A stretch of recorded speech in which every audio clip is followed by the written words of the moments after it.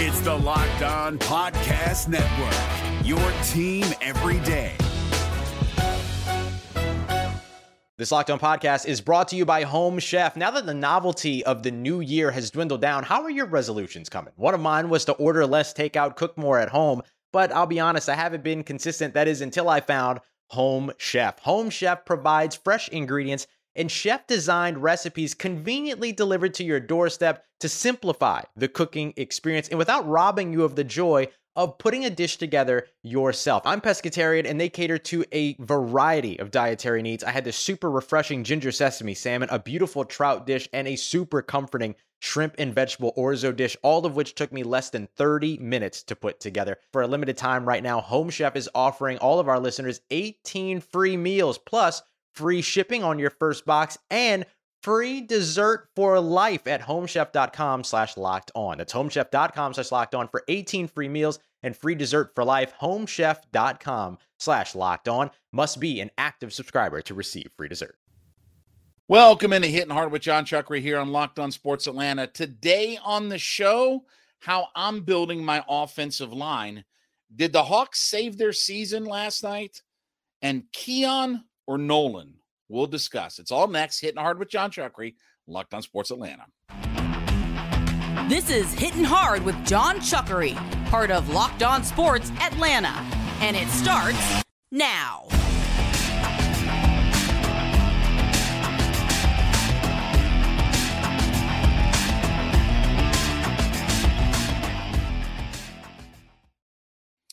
Hittin Hard is brought to you by FanDuel Sportsbook, the official sportsbook of Locked On. Make every moment more.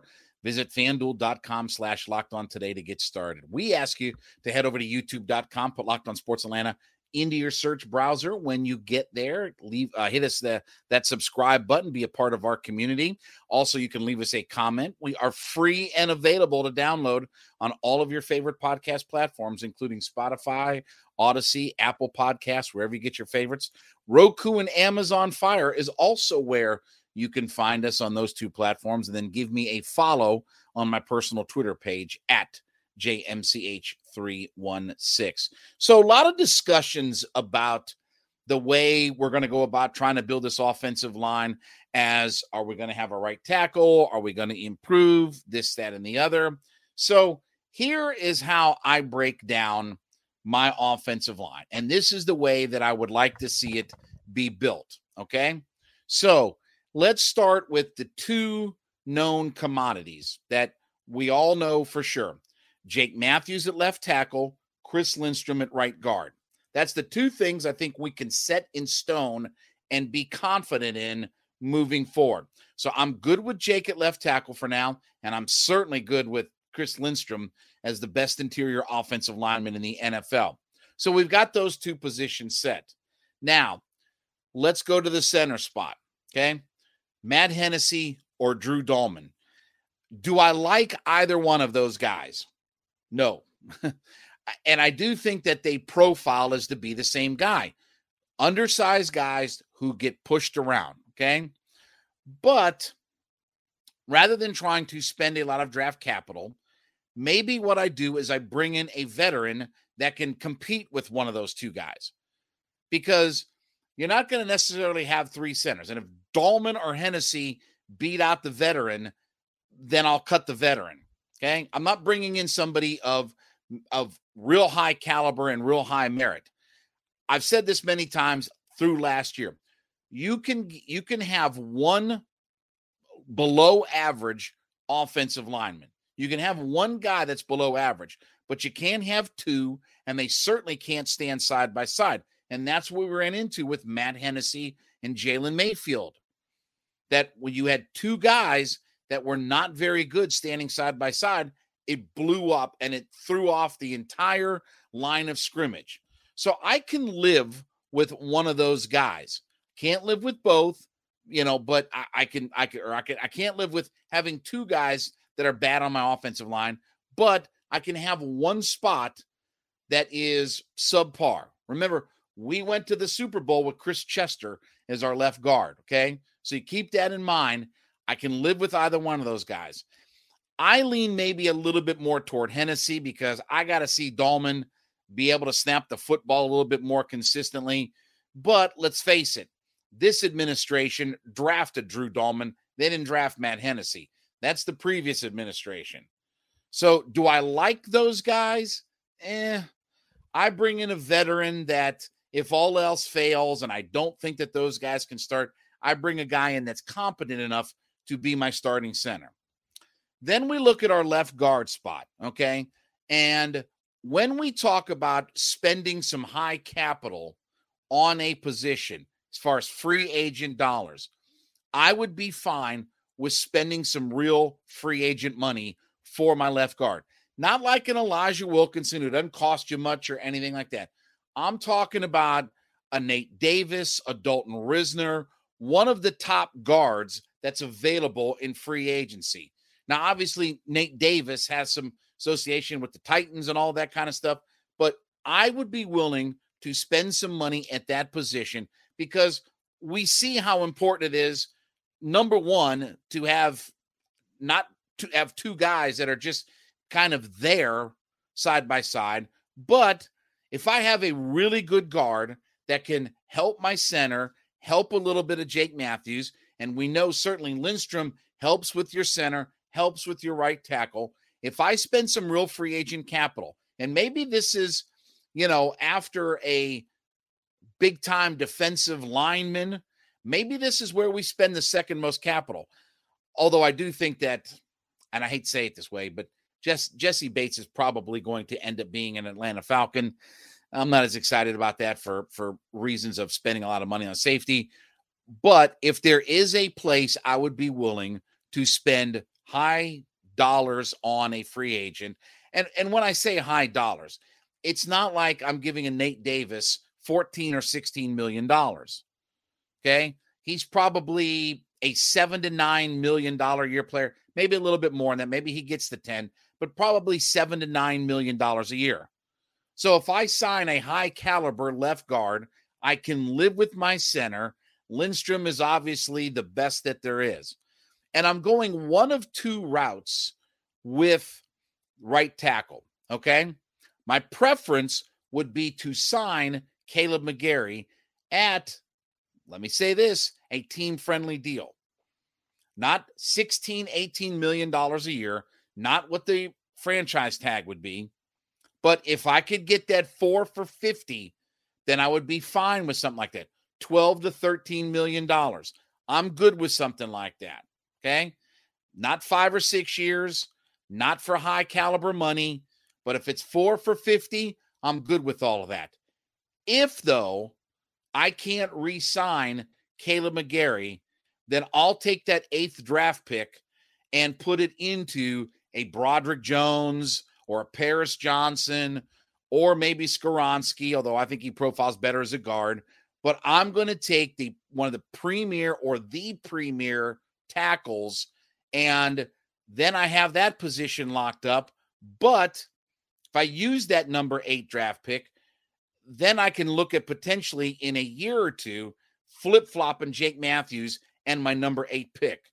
Put a Paris Johnson for a year or two at right tackle, swap him over to the left side, and then move Jake over to the right side. So I would be willing to do that. Now, if I sign McGarry,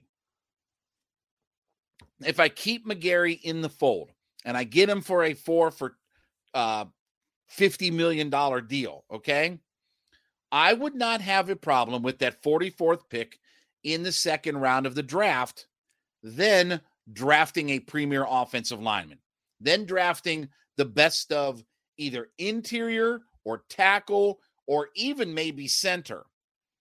I wouldn't mind using a second round draft pick to continue to build this offensive line. And my philosophy is this: when I have a strength and I have something that is good, I'm not going to pull away from that strength. I'm going to continue to build it. I know I'm here. I want to be here, right? I'm not going to take any steps backward on my offensive line. And I really do think that that is an important part of when you try to develop things, making sure that you don't take steps back from what you do best. and at a premier positional group, right? If we think about, again, and I say this all the time, and I've said in the podcast, that quarterback, offensive line, defensive line, if you're really good at those three places, you won't be a bad football team. You'll never be a bad football team. I don't care what your wide receivers are. I don't care what your corners are. I don't care what your safeties are. I don't care what your unicorn tight ends are. If you're good at quarterback, O-line, D-line, then you will always be a really good football team. The 49ers have proved this. They've had 3 different quarterbacks and 2 different head coaches, and they've been to 5 of the last 10 conference title games. Why do they have it every other year that they're in the conference title game? Because they're the best line of scrimmage team in the NFL. So that's how I build my offensive line. Lindstrom, Jake, Set. I'll live with my center, high caliber free agent at left guard. And if I can't sign McGarry at right tackle, then I go with the number 8 pick and draft an offensive lineman. All right, let's talk about our friends over at FanDuel. Listen, FanDuel is America's #1 sports book, and when you sign up today, you have a chance to claim your no-sweat first bet, where you can win as much as $1,000 in bonus bets if your first bet doesn't win. Now, FanDuel is safe, secure, super easy to use. You can bet on everything from money lines to props to everything in between, and you can combine bets for a bigger chance at the same game parlay. So head to FanDuel.com/lockedon, FanDuel.com/LOCKEDON, and claim your no-sweat first bet, where you can get as much as $1,000 in bonus bets if your first bet doesn't win. FanDuel.com/lockedon, LOCKEDON. Make every moment more with FanDuel, the official sportsbook betting partner of the NBA. So did the Atlanta Hawks, and again, from a more immediate view, did the Hawks save their season last night? Because here's what would have happened if the Hawks would have lost last night, okay? Number one, you would have flipped with Washington. You got a break that, Toronto lost last night. Fred Van Vliet was just beside himself about the refereeing in that game. So, okay, they took a loss. But if you'd have lost last night and you flip with Washington, and you're looking at potentially staring at 0-4 on the road trip, and you've got the back-to-back where you play tomorrow night, then you play on Saturday at home, but albeit against Boston, things really would have gotten sideways. And you would have been right there with Toronto, Washington. Those teams could have passed you, separating themselves from Miami and all that. So in some little microcosm of the universe, the Hawks figured out a way to get a victory last night where they were down by as much as 15 points and may have sort of saved the season for whatever that is. Okay? We said yesterday on the podcast, I don't think that they're a number 6 seed. I don't think that they can get themselves up to that point. They're still 4.5 back of Brooklyn, who didn't play last night, and some things worked out for you, right? You beat Washington. Toronto lost last night to the Clippers, right? So that's good that they lost to not put them on your heels. Now you're a game and a half ahead of Toronto. You're 2 games ahead of Washington. The Miami Heat lost last night. They lost to Cleveland. So you gained a game on them for the number 7 position in the standings, to where now you're, what are you? A game and a half back of the Miami Heat at 33-33. And look, it's even if the Hawks split this series, okay, it's not at least a total disaster when it comes to playing Washington, right? I know it's going to be hard to win twice on a team's home court, but getting that first one makes you feel a little bit better that, okay, we could go on the road. I think the Hawks had lost 5 road games in a row. We went on the road. We got a victory. We beat a team that's nipping on our heels. Yeah, they're not very good either. But, we survived Porzingis scoring 43. We survived Kyle Kuzma and Bradley Beal having 20, 22, 23 points. We survived some of that stuff, and we found a way to win. Because now if you win, you feel like a whole new generated team. And look, my personal opinion, all I'm playing for is the 8 seed right now, 7 or 8 seed. Okay. I don't think the 6 seed is realistic, but it was a lot more realistic that you were going to be 9-10 than you were going to be the 6 seed. And because you're going to hold serve and you feel some confidence that you picked up a road win, you snapped that streak, you can beat Washington on their floor, it should give you some confidence, and then let the chips fall where they go on Saturday. Do I think they're going to beat Boston on Saturday? No, but we'll talk about that another time here. So in a little microcosm of all things and stuff like that, this was a good win for the Atlanta Hawks. Trey played well. John Collins had some good moments. Got, some 10 points, double-digit scoring from Jalen Johnson off their bench. They found a way to come back from being as much as, they were down at their peak 15 points. They spent a lot of time being down 10 or 12 points in the game. And they should feel pretty good about this. DeJounte Murray did not play well last night. I expect him to play better. I expect that he will have a better game come Friday night. So there are a lot of things that you just kind of go in there and go, whew, we got a victory tonight. We beat Washington. We snapped our 5-game road losing streak. We know we can do this now. DeJounte didn't play all that well, but Trey played really well. We didn't have all of our stars that played really well.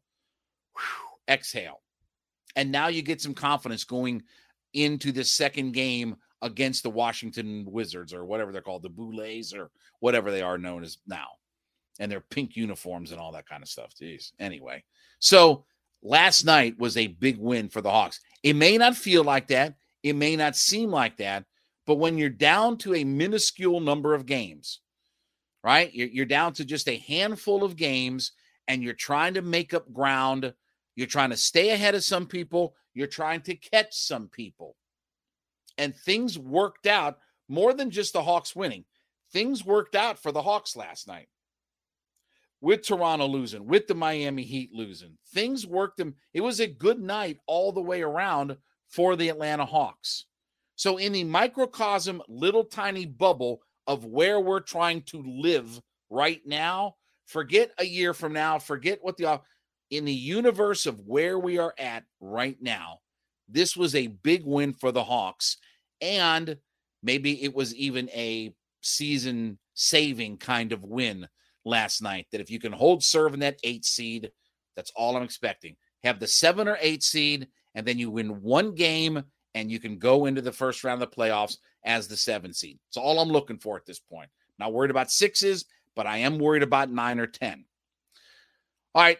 Besides making Hittin Hard with John Chuckery your first listen every day, make sure you make Locked On Sports Today your second listen. The biggest stories of the day, instant reactions, big game recaps, and the take of the day available on Odyssey, Spotify, YouTube, wherever you get all of your favorite podcasts from. So there's a lot of buzz about Nolan Smith now in this draft because of his combine performance. And we had, speaking of Nate Davis, we didn't have the Tennessee football player, but we had Nate Davis from USA Today on the show. I'm filling in on the mornings, on the morning show earlier. And he was talking about Nolan Smith may have worked himself up into the top half of the first round of the NFL draft. Now, let me look at a couple of different players, okay? Nolan Smith or Keon White. If I'm picking, and I know that they're a little bit different as far as Nolan's working his way up because of the combine. Keon White didn't do all the running and stuff like that, but could still shine out his pro day, but he's getting a lot of buzz. Maybe Nolan's a first-round pick. Maybe Keon White is a lower first-round to early second-round pick. But if I'm just picking off of things, okay, do I want Nolan Smith or Keon White, okay? My choice, Keion White. I think he's the bigger, more physical guy. Yes, he's raw. But then again, Nolan Smith is sort of a raw pass rusher as well. Nolan Smith is not a polished pass rusher. And I do think that Nolan Smith will be a better pro than he was a Georgia Bulldog from a statistical sense. But running fast in the 40-yard dash doesn't really matter. Unless you're trying to chase down a running back from 40 yards out, then it really doesn't matter at that point. What matters is when that 310-pound tackle is lined up on the right side or the left side, can you get around that guy, and can you operate in a phone booth if you can't beat him with your first step? And Keion White showed you, if nothing at the combine, he's got the strength. He definitely, well, I think it was 38 reps or 32 reps of 225 at the combine.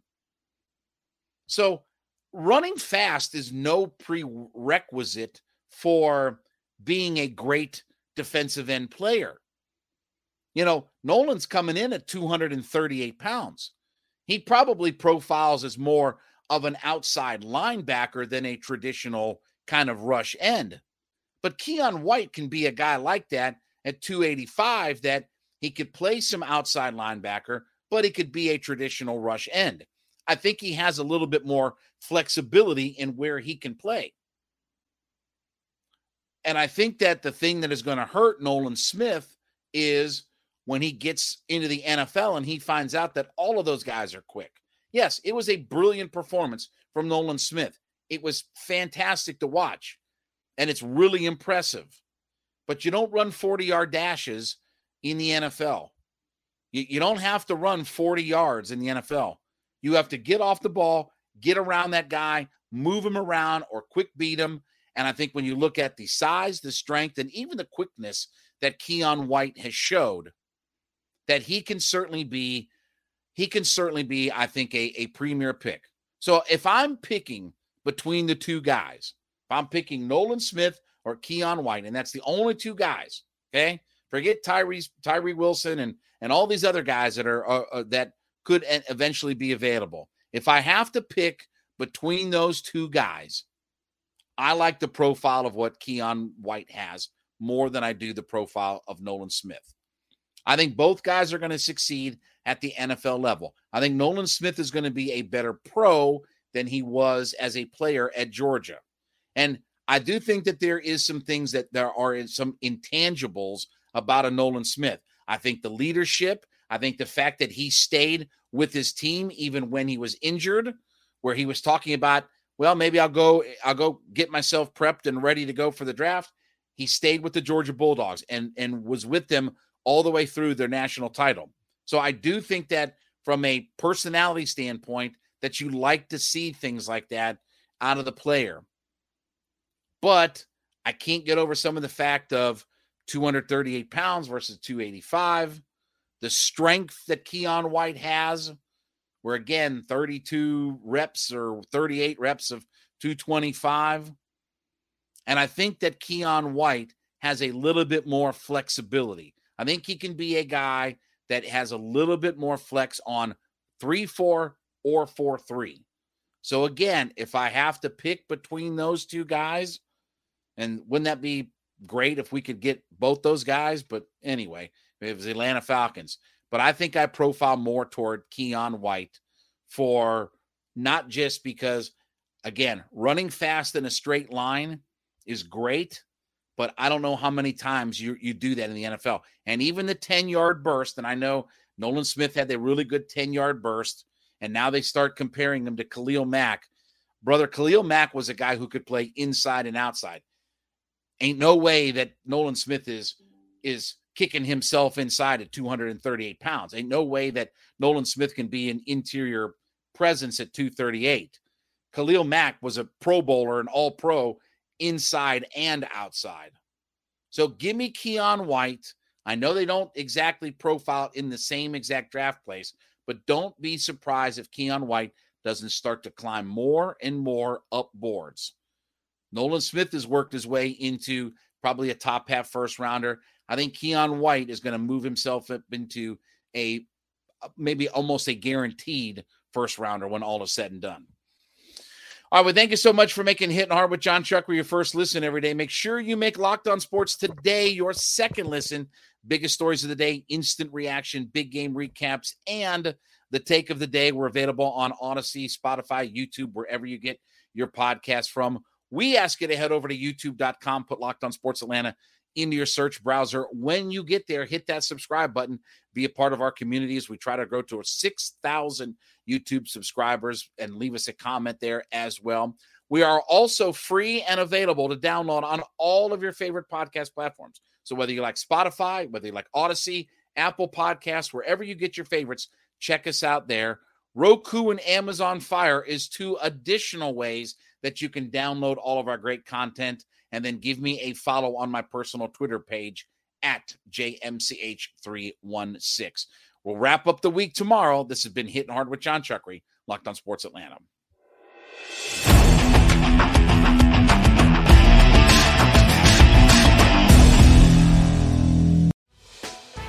Hey, Prime members, you can listen to this Locked On podcast ad-free on Amazon Music. Download the Amazon Music app today.